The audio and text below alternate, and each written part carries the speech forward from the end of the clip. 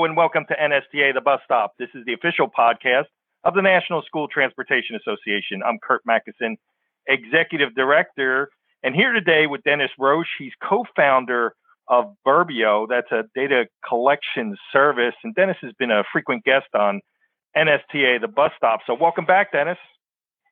Great to be back. So let me just start with this. We've talked about, Burbio and the data collection service, all throughout the pandemic. And I guess, now that, hopefully the effects of the pandemic, are waning, what have you guys been up to lately? Because, we've talked, and we will talk today about, school openings, but what else have you guys been doing? So yes, we still measure school openings. We'll talk about that in a moment. Things have certainly, in terms of actual disruptions and closures, have slowed dramatically. But one of the things that we've started to do is begin to measure school finances and school spending. Essentially, when in terms of building our data set around school openings and COVID mitigations and things like that, we realized there was a big opportunity to better cover school operations in general. So we do everything from look at school budgets to school ESSER plans in particular, as well as custom projects for clients who want to understand certain types of things that schools are doing that affect their business. We work with clients who sell to schools. We work with advocacy groups who are interested in certain types of activities going on in schools. We work with the government. And we also work with companies whose businesses change based on whether school's in session or not, like retailers and consumer packaged goods companies. So school finance, and also the other thing we do is school enrollment. I should be hasten to add that. We measure school enrollment, and we take the information as it's disclosed by the states, which is much faster than what gets disclosed at the federal level. And we've been running various analysis and correlations on that for clients. So essentially, we're leaning really hard into this whole idea of being a fast turnaround or a company to be able to deliver information that's actionable for clients across a wide variety of industries. Well, that's great. And yeah, thanks for that summary. And you guys have been awfully busy. In terms of this school year, 22-23, have you seen districts who've still gone remote or hybrid, still hanging on to the effects of the pandemic? It's a tiny, tiny number to the point where, we can talk about them. And there's still, even within the tiny number, there's some interesting cases. One district in New Mexico shut a school for a couple of days in August. And it was interesting. It was a throwback shut. It was a throwback disruption. The superintendent said, and this was like something literally said, a year ago, keep in mind, he or she was writing this on August 2022. And he was referring to something in August 2021. He said, a year ago, we said that if 5% of our students tested positive for COVID, we would go remote. And so we had to, because he was catching a lot of unwanted PR from local news sources in New Mexico and politicians saying, why did you go remote? And they went remote because of a number they had picked out a year earlier. People don't do that anymore. So what does happen, and we saw it happen twice actually this week, it's October 7th as I sit here, one school in Vermont and one school in North Carolina had to go remote because they were short-staffed. And both these cases are smaller districts. So these are districts that don't have the backup staff, the depth of staff to cover when there's shortages. So where we're headed is essentially, if you're sick, stay home is the philosophy of school districts. There's very little testing going on, proactive testing. And then only when they are short-staffed, when they can't physically staff a building or certainly buses, things like that, does it affect school operations. As long as they can cover with substitutes or backups, they're going to stay open. Nobody's closing in a precautionary way. It's really tied to the logistics of school operations. Gotcha. And I guess maybe to that point, because you kind of described then as the evolution of our mindset with respect to, COVID over the past year and somebody hanging on to a kind of arbitrary number. We will close at this number. But what about some of the other effects of COVID-19, and those being the restrictions of masks and vaccines and, things like that were just such a heavy requirement at one time and now are seemingly going by the wayside? Yeah. So on vaccines, there's some states that have mandates for staff. but there's, I think the District of Columbia has a fairly hard mandate for most of the students, but there's no other place that does that. With masks, we saw in March a dramatic drop in the remaining districts that had mask mandates. You had about half the country with them by then, and then that half really melted away, and we had our last. There were probably about 10 to not probably there were 10 to 15 districts in like May and early June that still required masks for students and staff, and that number went away. And now there, as I sit here right now, the top 500 districts in the country, none of them require masks for students or staff as of this speaking. So that piece has gone away as well. That might return in the winter, depending on seasonal rates of COVID. There are districts that do have these thresholds in place where if X% of the students have come down with COVID, they're not necessarily going to close, but they will add masks back in. But we don't anticipate that happening in very many places, at least not with the rhythm of COVID as it currently exists, because, once they're gone, it's a little difficult to put them back on in some places. Yeah, for sure. I'm going to pivot back to something you mentioned earlier, and that was with operations and school closures and that those things being, revolving around staffing shortages. And we see this in all areas of, education at this point, whether it's transportation or, as you mentioned, with, teachers, administrators, support staff. What have you seen or what has Burbio seen with respect to strategies, that school districts and those who work with school districts are doing to combat the shortage of workers? So the backdrop of this is sort of there's two different types of staffing stresses. With transportation, it's one thing, and I'll talk about non-transportation for a moment. You've actually had, with federal stimulus funding, you've actually had an expansion of things like mental health programs and tutoring and things like that. So in the course of this economy where you have staffing shortages in industries of all types, this is an industry that actually is trying to add staff, which makes it a bit unique, even compared to others, at least on the teaching side. And then, of course, you've got situations like bus drivers and cafeteria workers and things like that they're also short on. What they do is they do one of two things. One, you've got bonuses and retention bonuses, which tends to be directed to teachers. And then you've got basically flat out raises and bonuses, which certainly teachers are getting raises. They get that as part of their contracts. But we're seeing higher levels of bonuses and raises on a percentage basis to, frankly, bus drivers and other types of what I'll call support staff, people who are not teaching staff. So the levers are bonuses, one-time bonuses that tend to be retention-oriented, and raises. And they're actually higher for the non-teaching staff, although they exist in both places. In some cases, there's also sign-on bonuses. If someone joins an organization, joins a district to do the job, right, you get a bonus upon signing, things like that. Does that make sense? Yeah, no, for sure. And it is something, we've seen in student transportation, especially with the respect to the sign-on bonuses. I'm going to pivot again and go back to something you had mentioned earlier in terms of tracking, that student enrollment.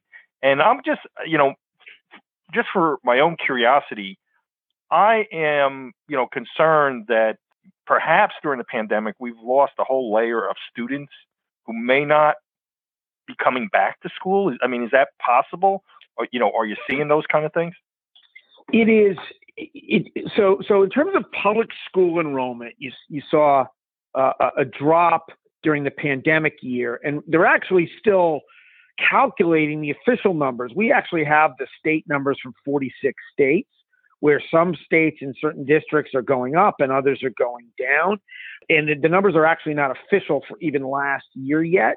But we absolutely saw districts losing students, and they fall into two different categories. One is parents pull their students out of public schools because of a variety of issues related to everything from COVID mitigation to sort of unrelated. And a lot of it ties to COVID, what happened during COVID. Some of it is things like masks and testing and things like that, but other things Other times there were changes to curriculum and things like that. So those are areas that are making parents, in some cases, remove their kids from school, move them to private schools, or move to new districts where it's more in line of what they want to have for their children. And then the second issue is some students who just stop showing up to school. And that is certainly a big problem that's been identified at many districts where attendance rates for certain districts have dropped dramatically. There's sort of different measures that you use for chronic absenteeism is one of several terms that are used, and that went up dramatically. Essentially, the way I would say it is that, you know, when all these lockdowns occurred, and I think everyone had this own experience. Many people had this own experience even in their own lives. It was like all of a sudden the rules weren't there anymore. The guardrails weren't there. And picture yourself as a 15-year-old kid or a 10-year-old kid who suddenly is told that they're not going to get graded, or it's not that big a deal if they don't come to school because there's so many kids not coming to school because of COVID or being quarantined. And all of a sudden you've got this situation where you wake up and the standards have gone away, at least for certain segments of the school enrollment population, and in some cases the parents as well.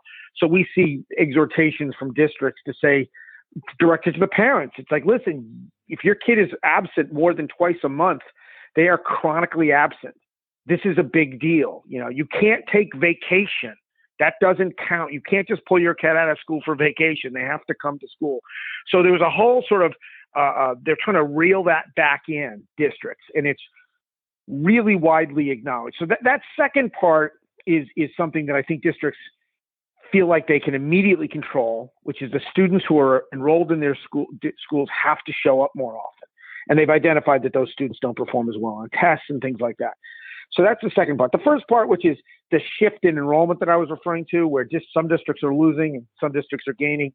There's a variety of factors that can relate to, you know, people moving from one state to the next, people moving from one district to the next. And that's a little trickier to prescribe a specific reason for, other than to say there are certain districts that have been losing 3 and 5% of their enrollment now during COVID. Many of these districts were losing a bit of enrollment even before COVID. And those districts are facing severe issues in the short term. Particularly relates to funding, because enrollment is what determines funding levels for many of these districts. Does that make sense? Right. No, it absolutely does. And I was kind of follow up on that and say, you know, I don't think it's any secret that, you know, we're up in the Northeast and we've seen out migration to the Sun Belt primarily, I would say. And that has to affect, from what you're seeing, enrollment, and enrollment affects, you know, funding. So it is that ripple effect. But are you seeing tangible effects of the outmigration in the numbers you're seeing? Well, you know, New York State's enrollment has dropped. California's enrollment has dropped. You've got states, Illinois' enrollment has dropped. So you've got states that appear to be losing population that are also losing enrollment. And we have a map on our website of the last year's enrollment. So you've got big drops in Illinois, in California, in Oregon, New York, that you would think would be related to that. But then you have other states where enrollment is dropping. It dropped in Oklahoma, it dropped in Louisiana, it dropped a bit in Wisconsin. So it can often be a little bit trickier. You can't really tell how much of it is because of outmigration and how much of it is because students are leaving public schools. And or demographics too. You've got certain states where you just have less young kids, although I don't think demographics are the primary issue right now. I think it's primarily this issue of switching schools as well as outmigration. The reason why I say that demographics aren't the primary issue is what you've seen a lot of, particularly in districts that are losing enrollment, is they're expanding their pre-K and K programs. And so they're actually picking up enrollment from that. Again, I'm generalizing a bit, which can be a bit dangerous because every situation is different. But we've seen expansion of pre-KK and K-1. In other words, there's been a lot of these districts. I think in New Jersey, Newark actually increased their enrollment, which was almost exclusively due to their younger kids. Let's just give an example. So I don't think it's the demographic. I think in the demographics in the last year, they've been picking up a lot of kids who were never sent to school because of COVID. Parents wanted to keep them out. So on the lower end, so I don't think it's purely a demographic thing. I think it's out migration as well as students switching to private schools.